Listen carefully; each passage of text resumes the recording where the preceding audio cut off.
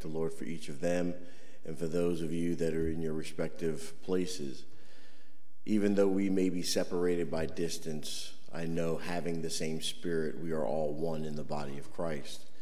Or at least we should be one in the body of Christ.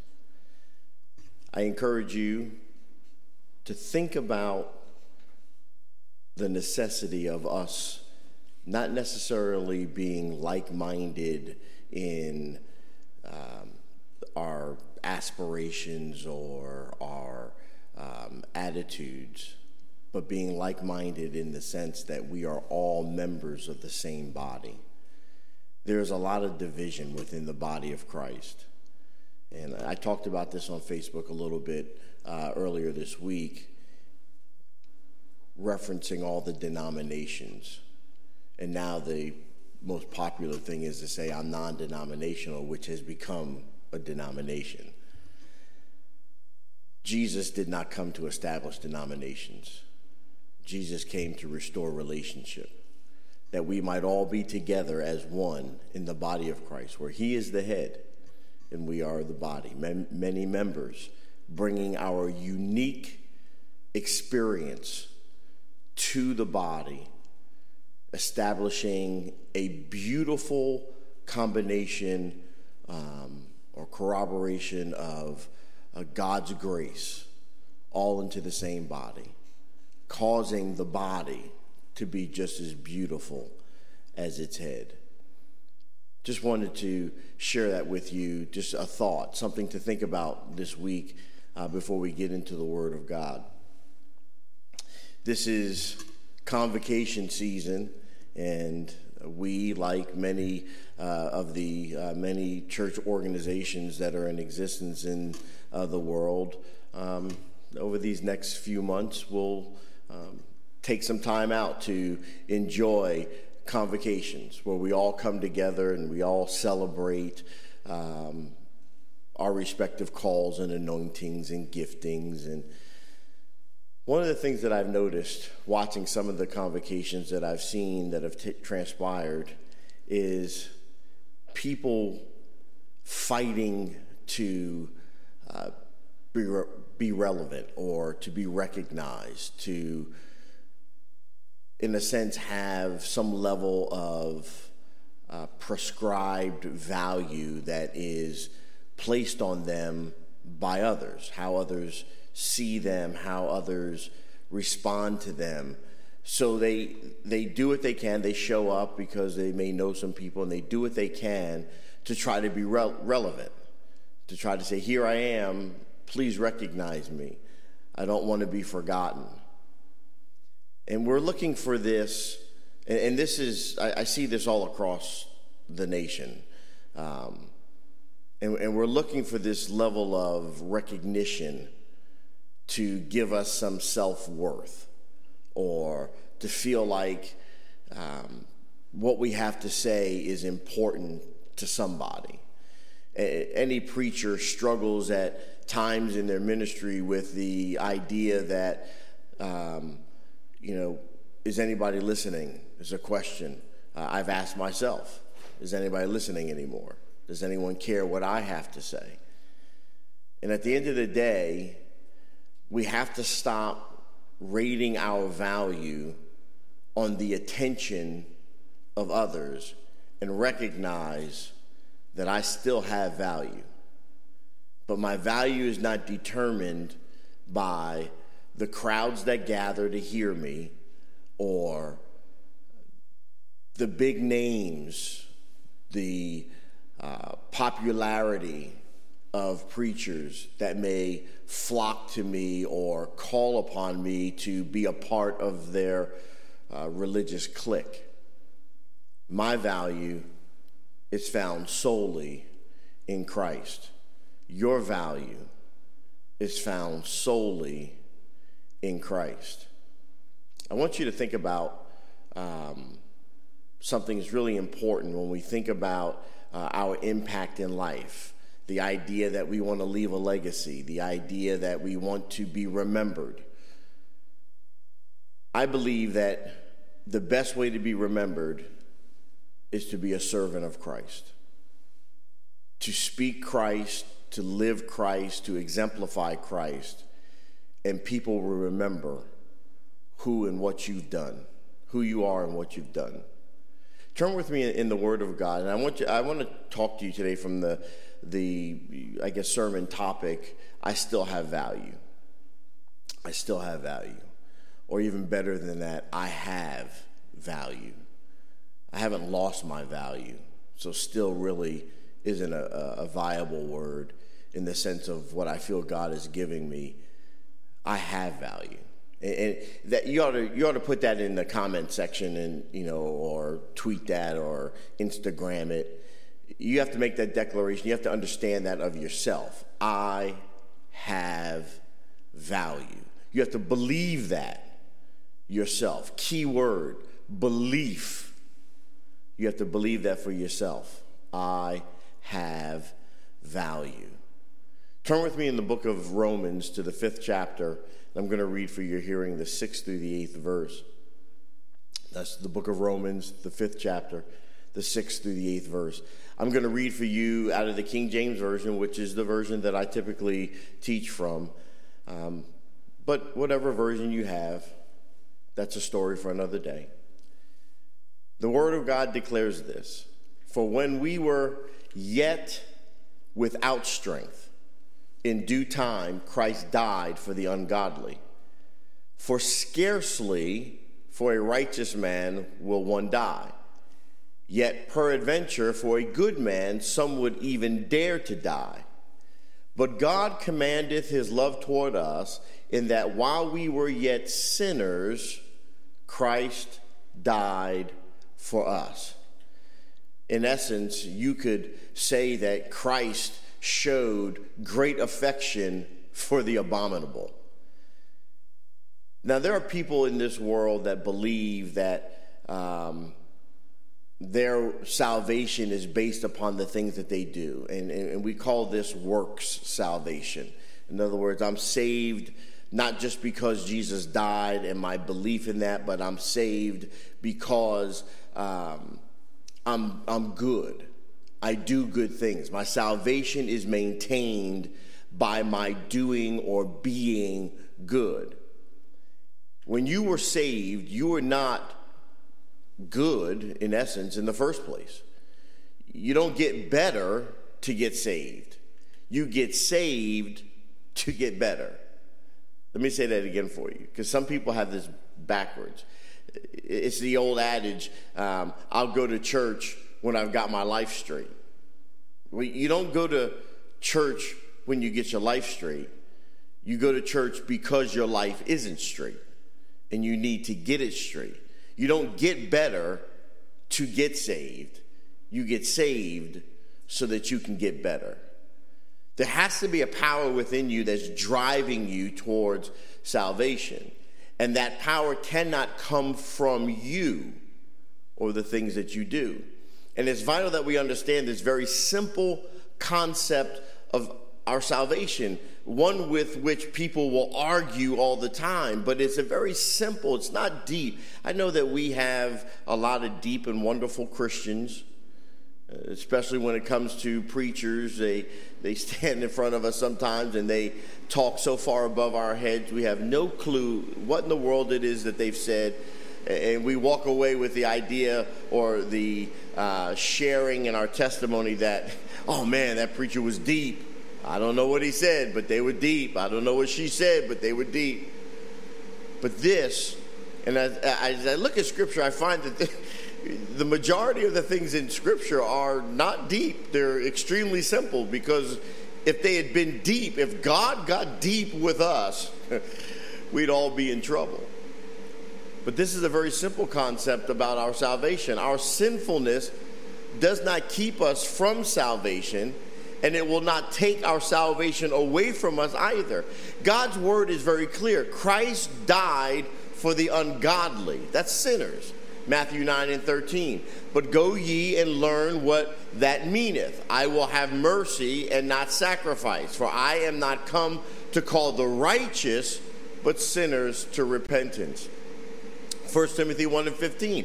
This is a faithful saying and worthy of all acceptation, that Christ Jesus came into the world to save sinners, of who I am chief.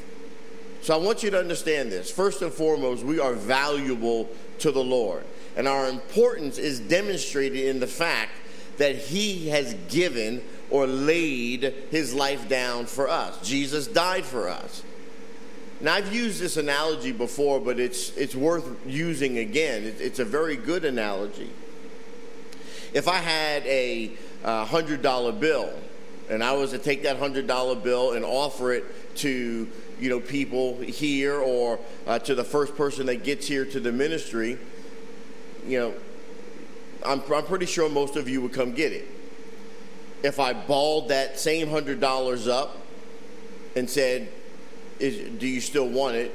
You'd still take it. If I took that balled up $100 bill and threw it on the ground and stepped on it with my shoes and smushed it into the ground, it would be outside because, the floor in here is pretty clean.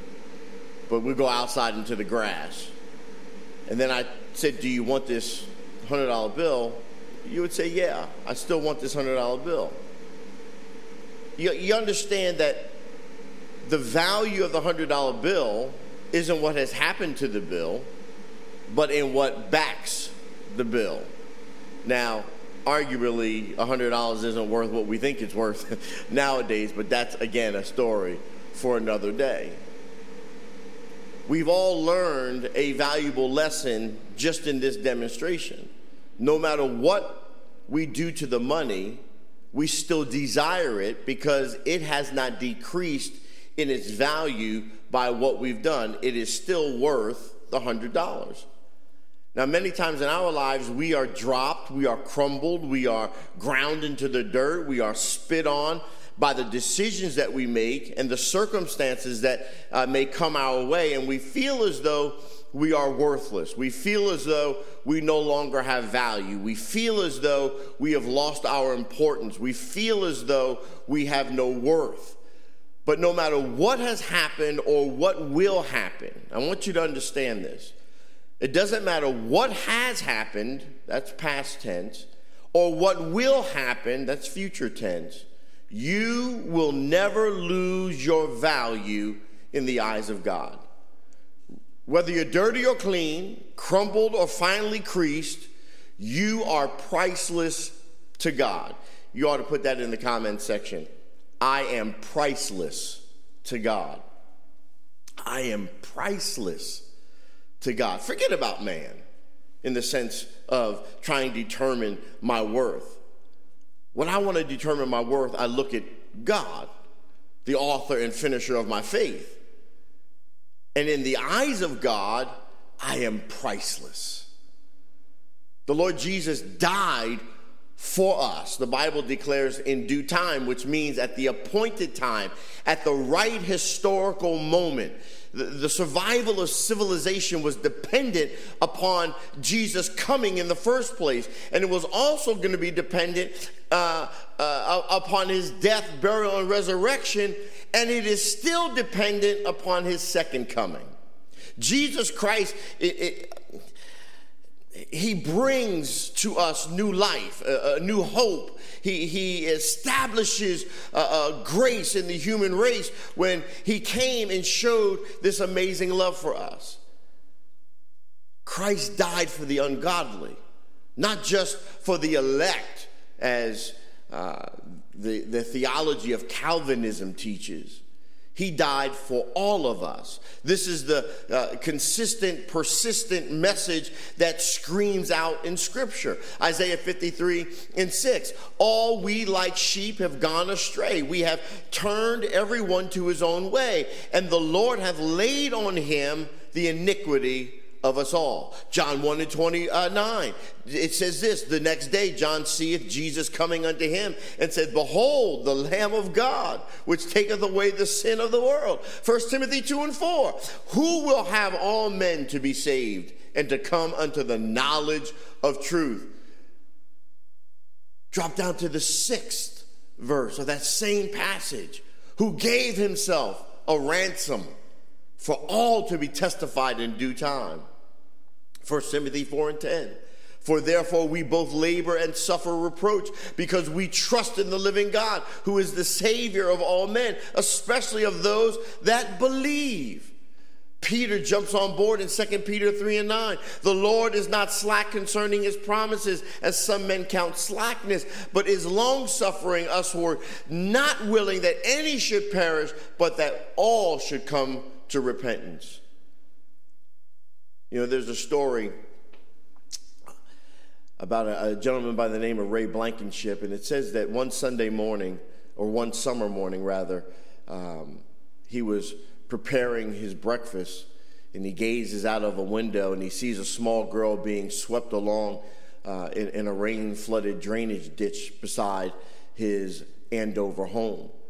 Blankenship knew that farther down the stream, the ditch disappeared with a roar underneath a road, and it emptied into a main culvert. So Ray dashes out of the door and races along the ditch, trying to get ahead of the floundering child. Then he hurls himself into the deep churning water. Blankenship surfaced and was able to grab the child's arm. Now they tumble end over end, and within about 3 feet of the yawning of the culvert, Ray's free hand felt something, possibly a rock, protruding from one of the banks. And he clung desperately, but because of the tremendous force of the water, it tried to tear him and rip him and the child away. And he thought to himself, if I can just hang on until help comes. But he did better than that. By the time the fire department rescuers arrived, Blankenship had pulled the girl to safety. Both were treated for shock after an ordeal like that. But on April the 12th, 1989, Ray Blankenship was awarded the Coast Guard's Silver Life-Saving Medal. And the award it's fitting, because there was this selfless person who was at even greater risk to himself than most people knew. You see, Ray Blankenship, according to the testimonies, he can't swim. Now, for scarcely a righteous man will one die. Yet peradventure a good man, some would even dare to die. Jesus commended his love toward us. Now the word commended is from a Greek word that means presence in true character, to make good, to offer another as a guarantee, to form in order of battle, to be involved in a thing, to form a league or a union.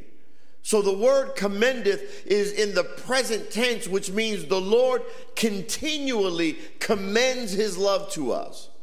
God showed us his true character of love, his guarantee of love, by sending and giving of his own son, Jesus, to die for our sins. It was his desire that we be united or reconciled in Christ, and that he be involved intimately in our lives in every way possible. All of these truths are summed up in the one word, commendeth. There was a former college football coach, Bill McCartney, and he tells a story about a man named Ivan who is a Vietnam veteran. Now, Ivan lived in Denver, and his life is in ruins because of something that happened decades prior. While he was in Vietnam, Ivan's squad befriended some Vietnamese village children, which was common. When you do a historical study of this conflict, you'll find that this was common. They befriended these children in this Vietnamese village, and they would visit the men daily to peddle their candy. And Ivan became friendly with one of the little 7-year-old children by the name, it was a girl by the name of Kim, as the story goes, and he picked her up and he whirled her around and he held her on his lap and he told her that he loved her. And then one day Kim was used by the Viet Cong as a kamikaze. She showed up alone at the soldiers' camp wired with explosives. But before she got too close, she unbuttoned her blouse to show the soldiers the bomb.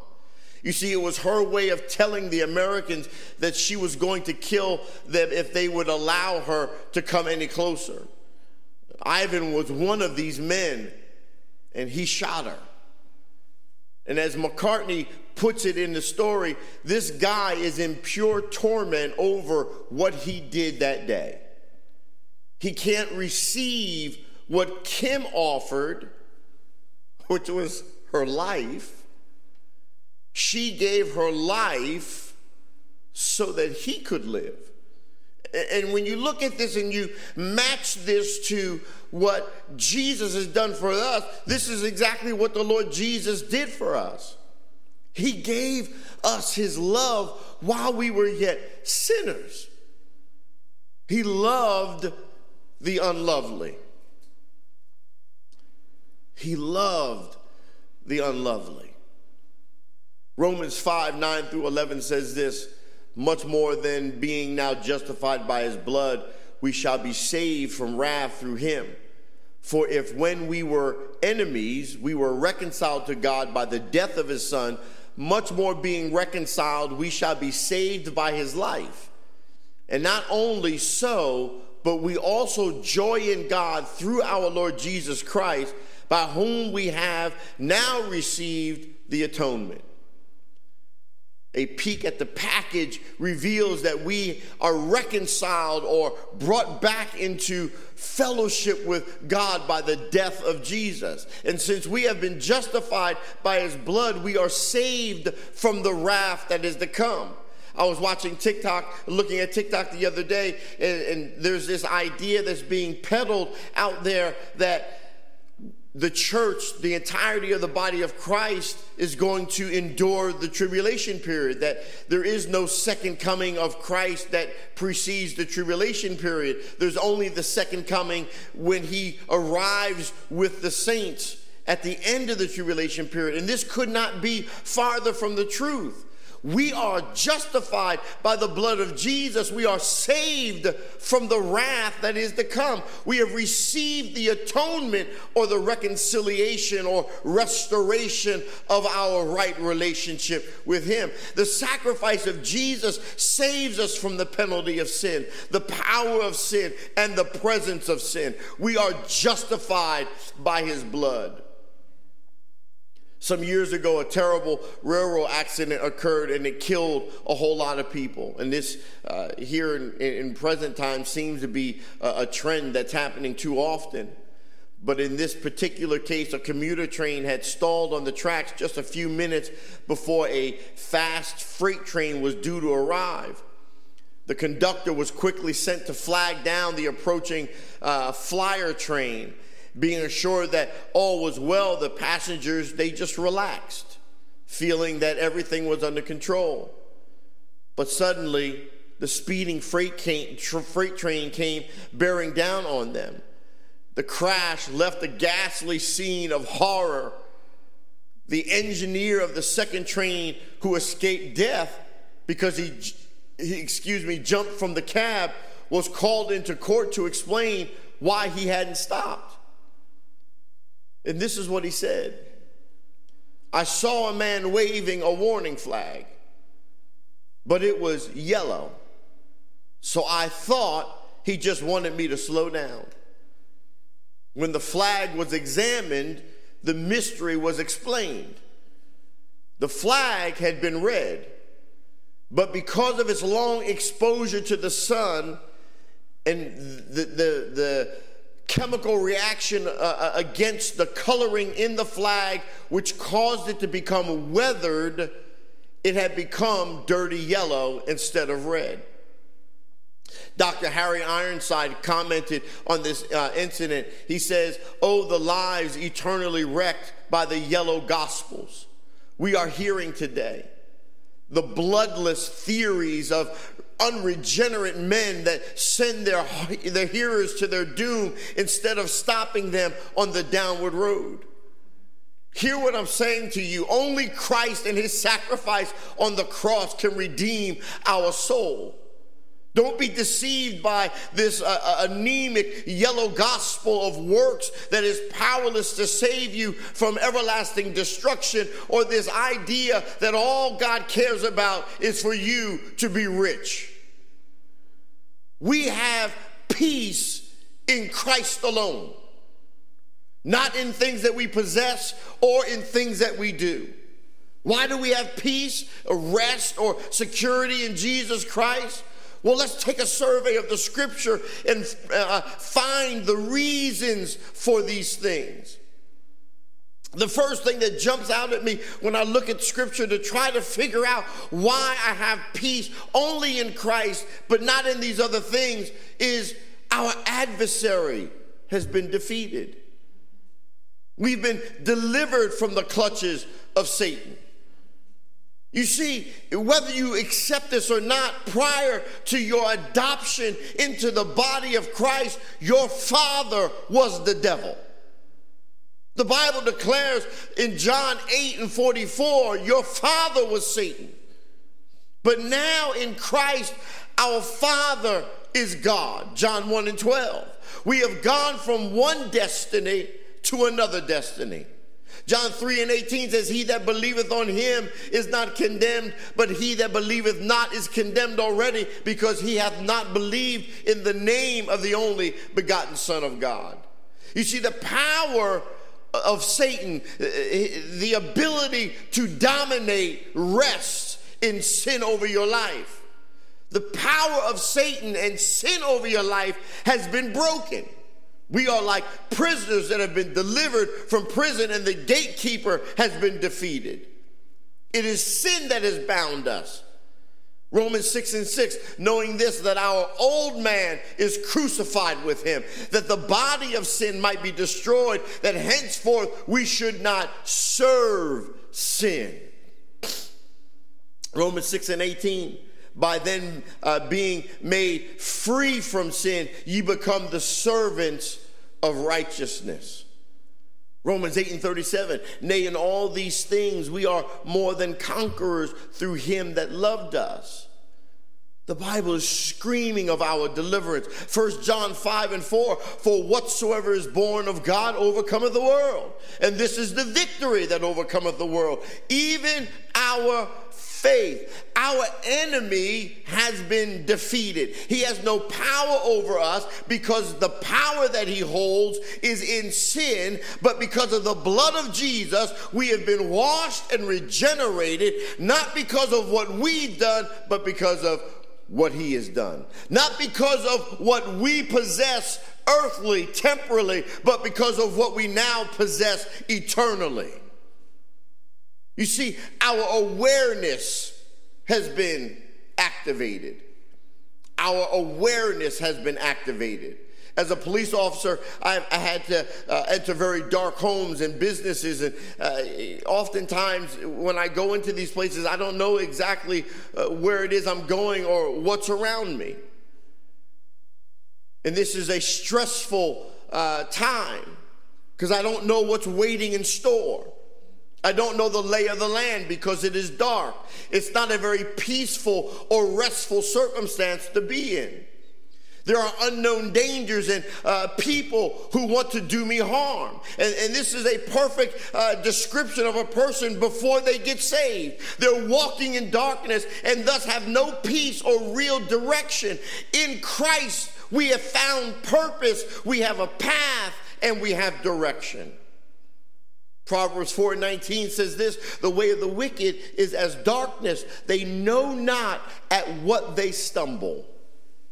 Isaiah 59:9, therefore is judgment far from us, neither doth justice overtake us. We wait for light, but behold obscurity, for brightness, but we walk in darkness.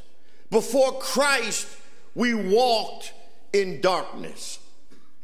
2 Corinthians 4 and 6, but if our gospel be hid, it is hid to them that are lost, in whom the God of this world hath blinded the minds of them which believe not, lest the light of the glorious gospel of Christ, who is the image of God, should shine unto them. For God, who commanded the light to shine out of darkness, hath shined in our hearts to give the light of the knowledge of the glory of God in the face of Jesus Christ. It's through the tender mercy of our God, whereby the dayspring from on high hath visited us, to give light to them that sit in darkness and in the shadow of death, to guide our feet into the way of peace. Your anxiety can be delegated. Your anxiety can be delegated. Nothing is so calming and restful as to be able to delegate a problem to someone else who has the ability to solve it. Because the pressure then is lifted from you. You can, if you want to, take your burdens, fears, and worries to the Lord. He will bear your heavy load. What you eat doesn't give you ulcers. In fact, too often what you eat, you'll find, is actually eating you. Give what is troubling you to God. This is the benefit of relationship restored. 1 Peter 5 and 7. Casting all your care upon him because he cares for you. Psalms 37 and 7, rest in the Lord and wait patiently for him. Fret not thyself because of him whom prospereth in his way, because of the man whom bringeth wicked devices to pass. Philippians 4, 6 and 7, be careful for nothing, but in everything by prayer and supplication with thanksgiving, let your requests be made known unto God, and the peace of God, which passes all understanding, shall keep your hearts and minds through Christ Jesus. You don't have to hold on to your anxiety. You can give it to the Lord because of your restored relationship, because of what Jesus has done, because of the value that you hold to God. Our affairs are arranged when death comes. Have you ever had a test, a report, an assignment, or something that has come due? Have you ever been in a place where you were unprepared when it was time to make your presentation? How did you feel in that moment? Do words like panic, pressured, frustrated, frantic, worried, or restless describe your emotional state of being? How did you feel when you were prepared? I usually feel confident, calm, ready to do what I have prepared myself to do. I know that I have done my best. Well, in Christ, we are prepared for death. So I don't fear death. I have confidence that whenever death should come, I am prepared because of the preparation that has been complete. John 3 and 36, he that believeth on the Son hath everlasting life, and he that believeth not the Son shall not see life, but the wrath of God abideth on him. Philippians 1 and 21, for to me to live is Christ, and to die is gain. It was gain because he knew he was ready. The question you ought to ask yourself in this last day in which we are living, with all that we are seeing, the manifestation of the signs that God gave us to look out for, is, am I ready? If you are ready, you ought to just make that prophetic statement for yourself in the notes. Put in there, I am ready. If you're not ready, don't put it in there. You deceive yourself. And if you find thinking about it that you're not ready, you've got time right now to get ready. If you're ready, just put in there, I'm ready. 2 Timothy 4:6, for I am now ready to be offered, and the time of my departure is at hand. Are you ready if you should die today? You cannot have peace until you know the God of peace. Something else to think about. Our account has been paid in full. I was teasing with my wife the other day, all this talk about what I identify as. They've got it to where I think it was in Europe somewhere, this young girl identified as being a cat. And she was asked a question and she responded with a meow because she identified as being a cat. And that's okay in the psyche of the world today. So thinking about it and just being the humorous kind of guy that I am, I said, well, then I think I identify as being debtless. That means that all the debt I have, I no longer have anymore because I identify as not having debt. Let's see if we can get the world to buy into that. Not going to happen. But when I think about my salvation, the tremendous cost of my salvation, a debt for which I could never pay, I find that in my restored relationship with God, my account has been paid. I identify with being without debt. Have you ever had a long-standing bill that you finally got paid off? What a blessing it was for me to pay my car loans off, only to get some more. But that's a story for another day. All the long hours of work and all the time of praying paid off. And it was a relief when I went out and was able to look at the vehicle and say, this is truly my car. We have peace in Christ, and the joy is our sin debt is paid.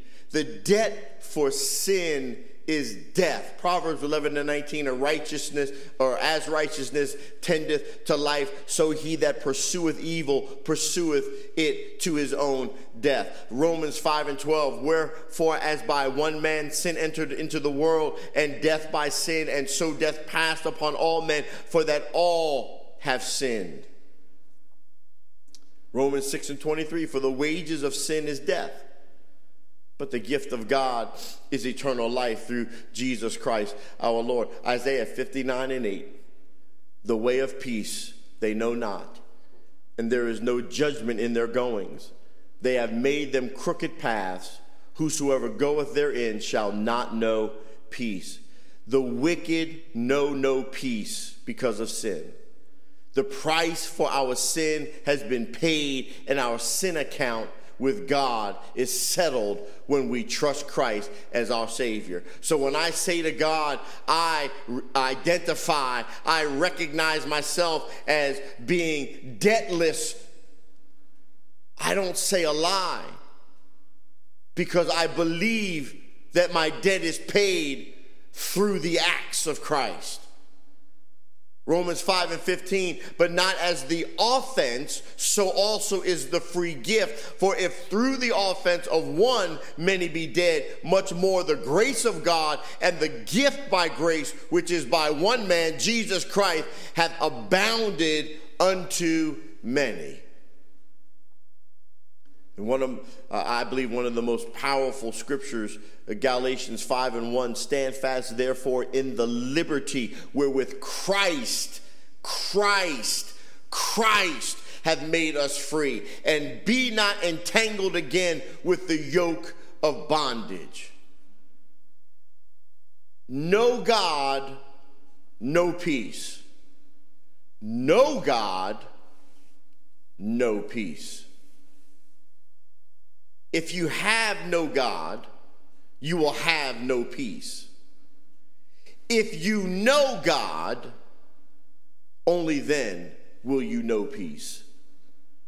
Romans 5:8, therefore being justified by faith, we have peace with God through our Lord Jesus Christ. Notice it's through Christ. All things are through Christ. We access all things through Christ. We have a tremendous availability of peace toward us. In this confused world, some have peace while others go to pieces. The Christian always has peace available to him or her if they want it or need it when their life is right with God.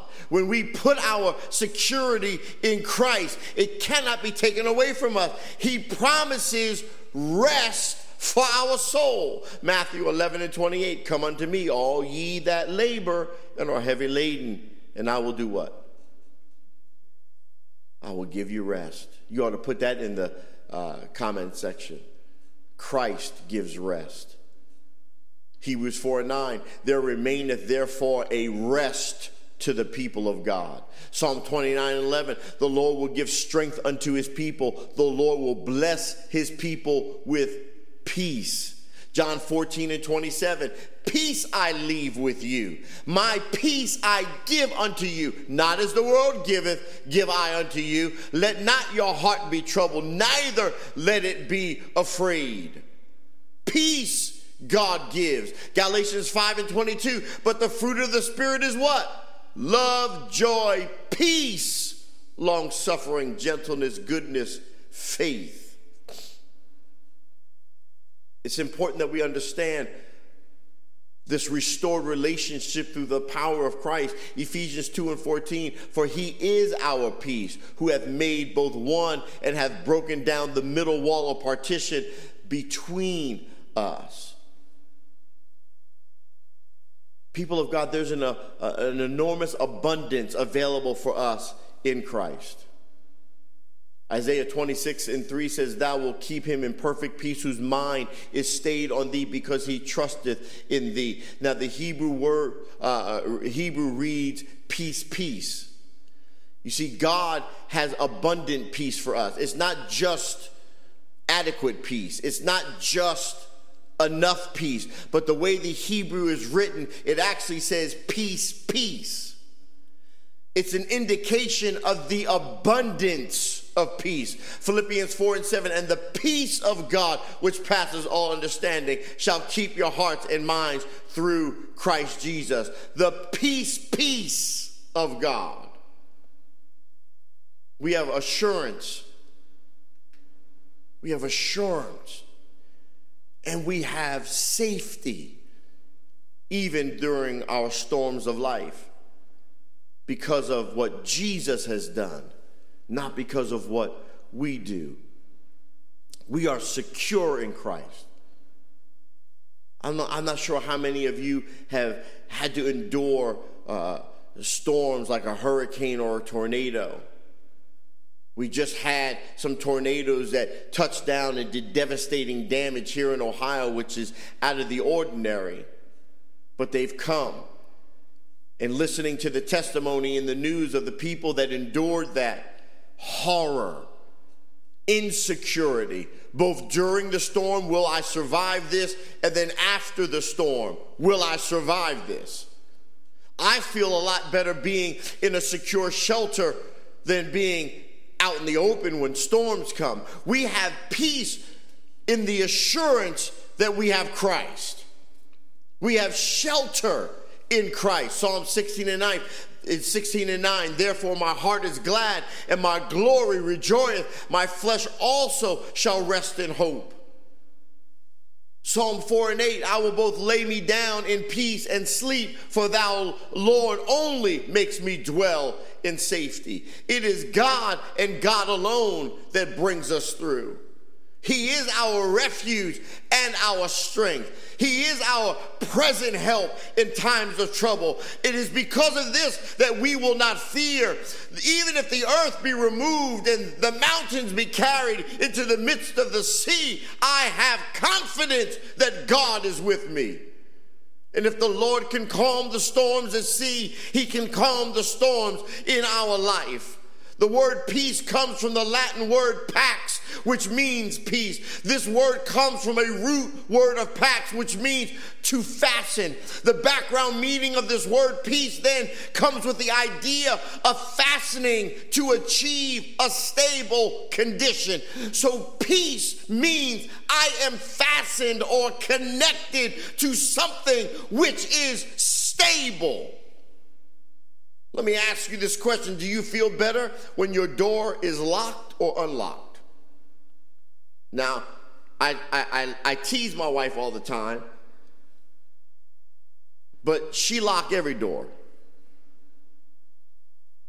And my sons and I, we come in and we have to unlock the garage door. Then we have to unlock the inner garage door just to get into the house. And we tease her all the time. And I tell my wife, if they can get through the big garage door, they can get through the little garage door. And this is what she says to me. But I feel better when the door is locked. You see, there's a sense of ease, a feeling of ease, a level of a sense of security behind the locked door. So when it's locked, I'm not as exposed. When it's locked, I'm not as easily gotten to.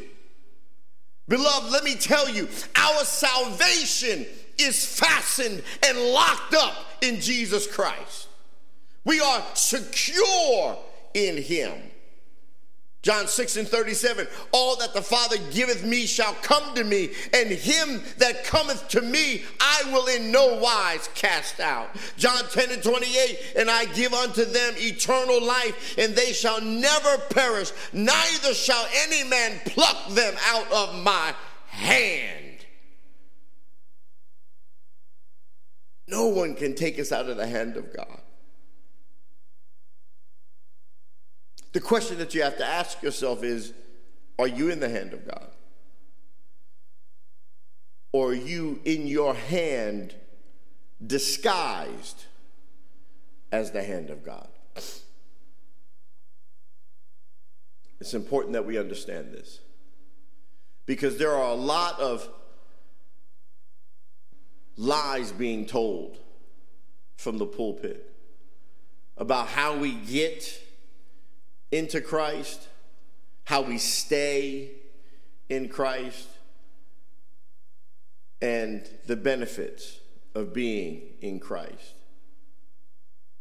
I'm here to tell you that you have such value to God.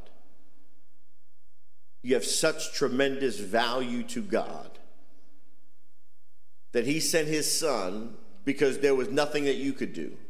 You could not make this right. Sometimes in life you make mistakes. You know, one of the things in the alcoholics program is to make amends. That's one of the things, one of the steps in the program to deal with your addiction, is to recognize, one, that your addiction has affected many people, and then to make amends for what your affection has done to those, your addiction rather has done to those people, and to try to make amends with those people. Well, our addiction was sin. And there's absolutely nothing you can do to make amends for your sin except die. Thanks be to God, he sent Jesus that we can step into. My faith declares that as he entered the grave, so did I.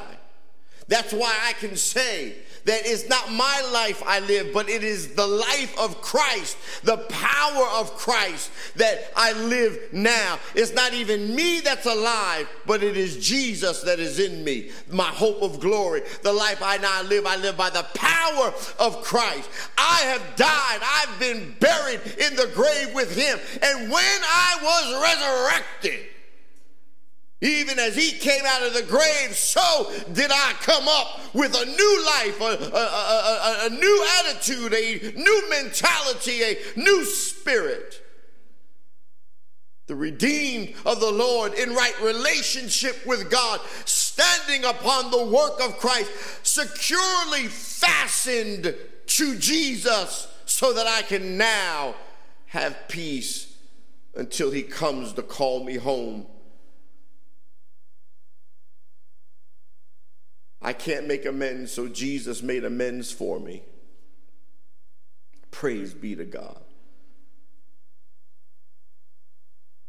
Let me I just stop right there. There's more I'd like to say, but I'll just stop right there. Think about some of the things that I have released into the atmosphere of your heart. Get away from the nonsense of some of the church today. Realize that you are valuable to God regardless of what your value may be to others.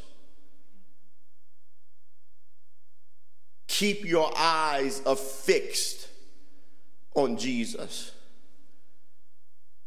the author and finisher of your faith. Know that I love you and I'm praying for you, for your success. But God loves you best. Have an awesome Sunday.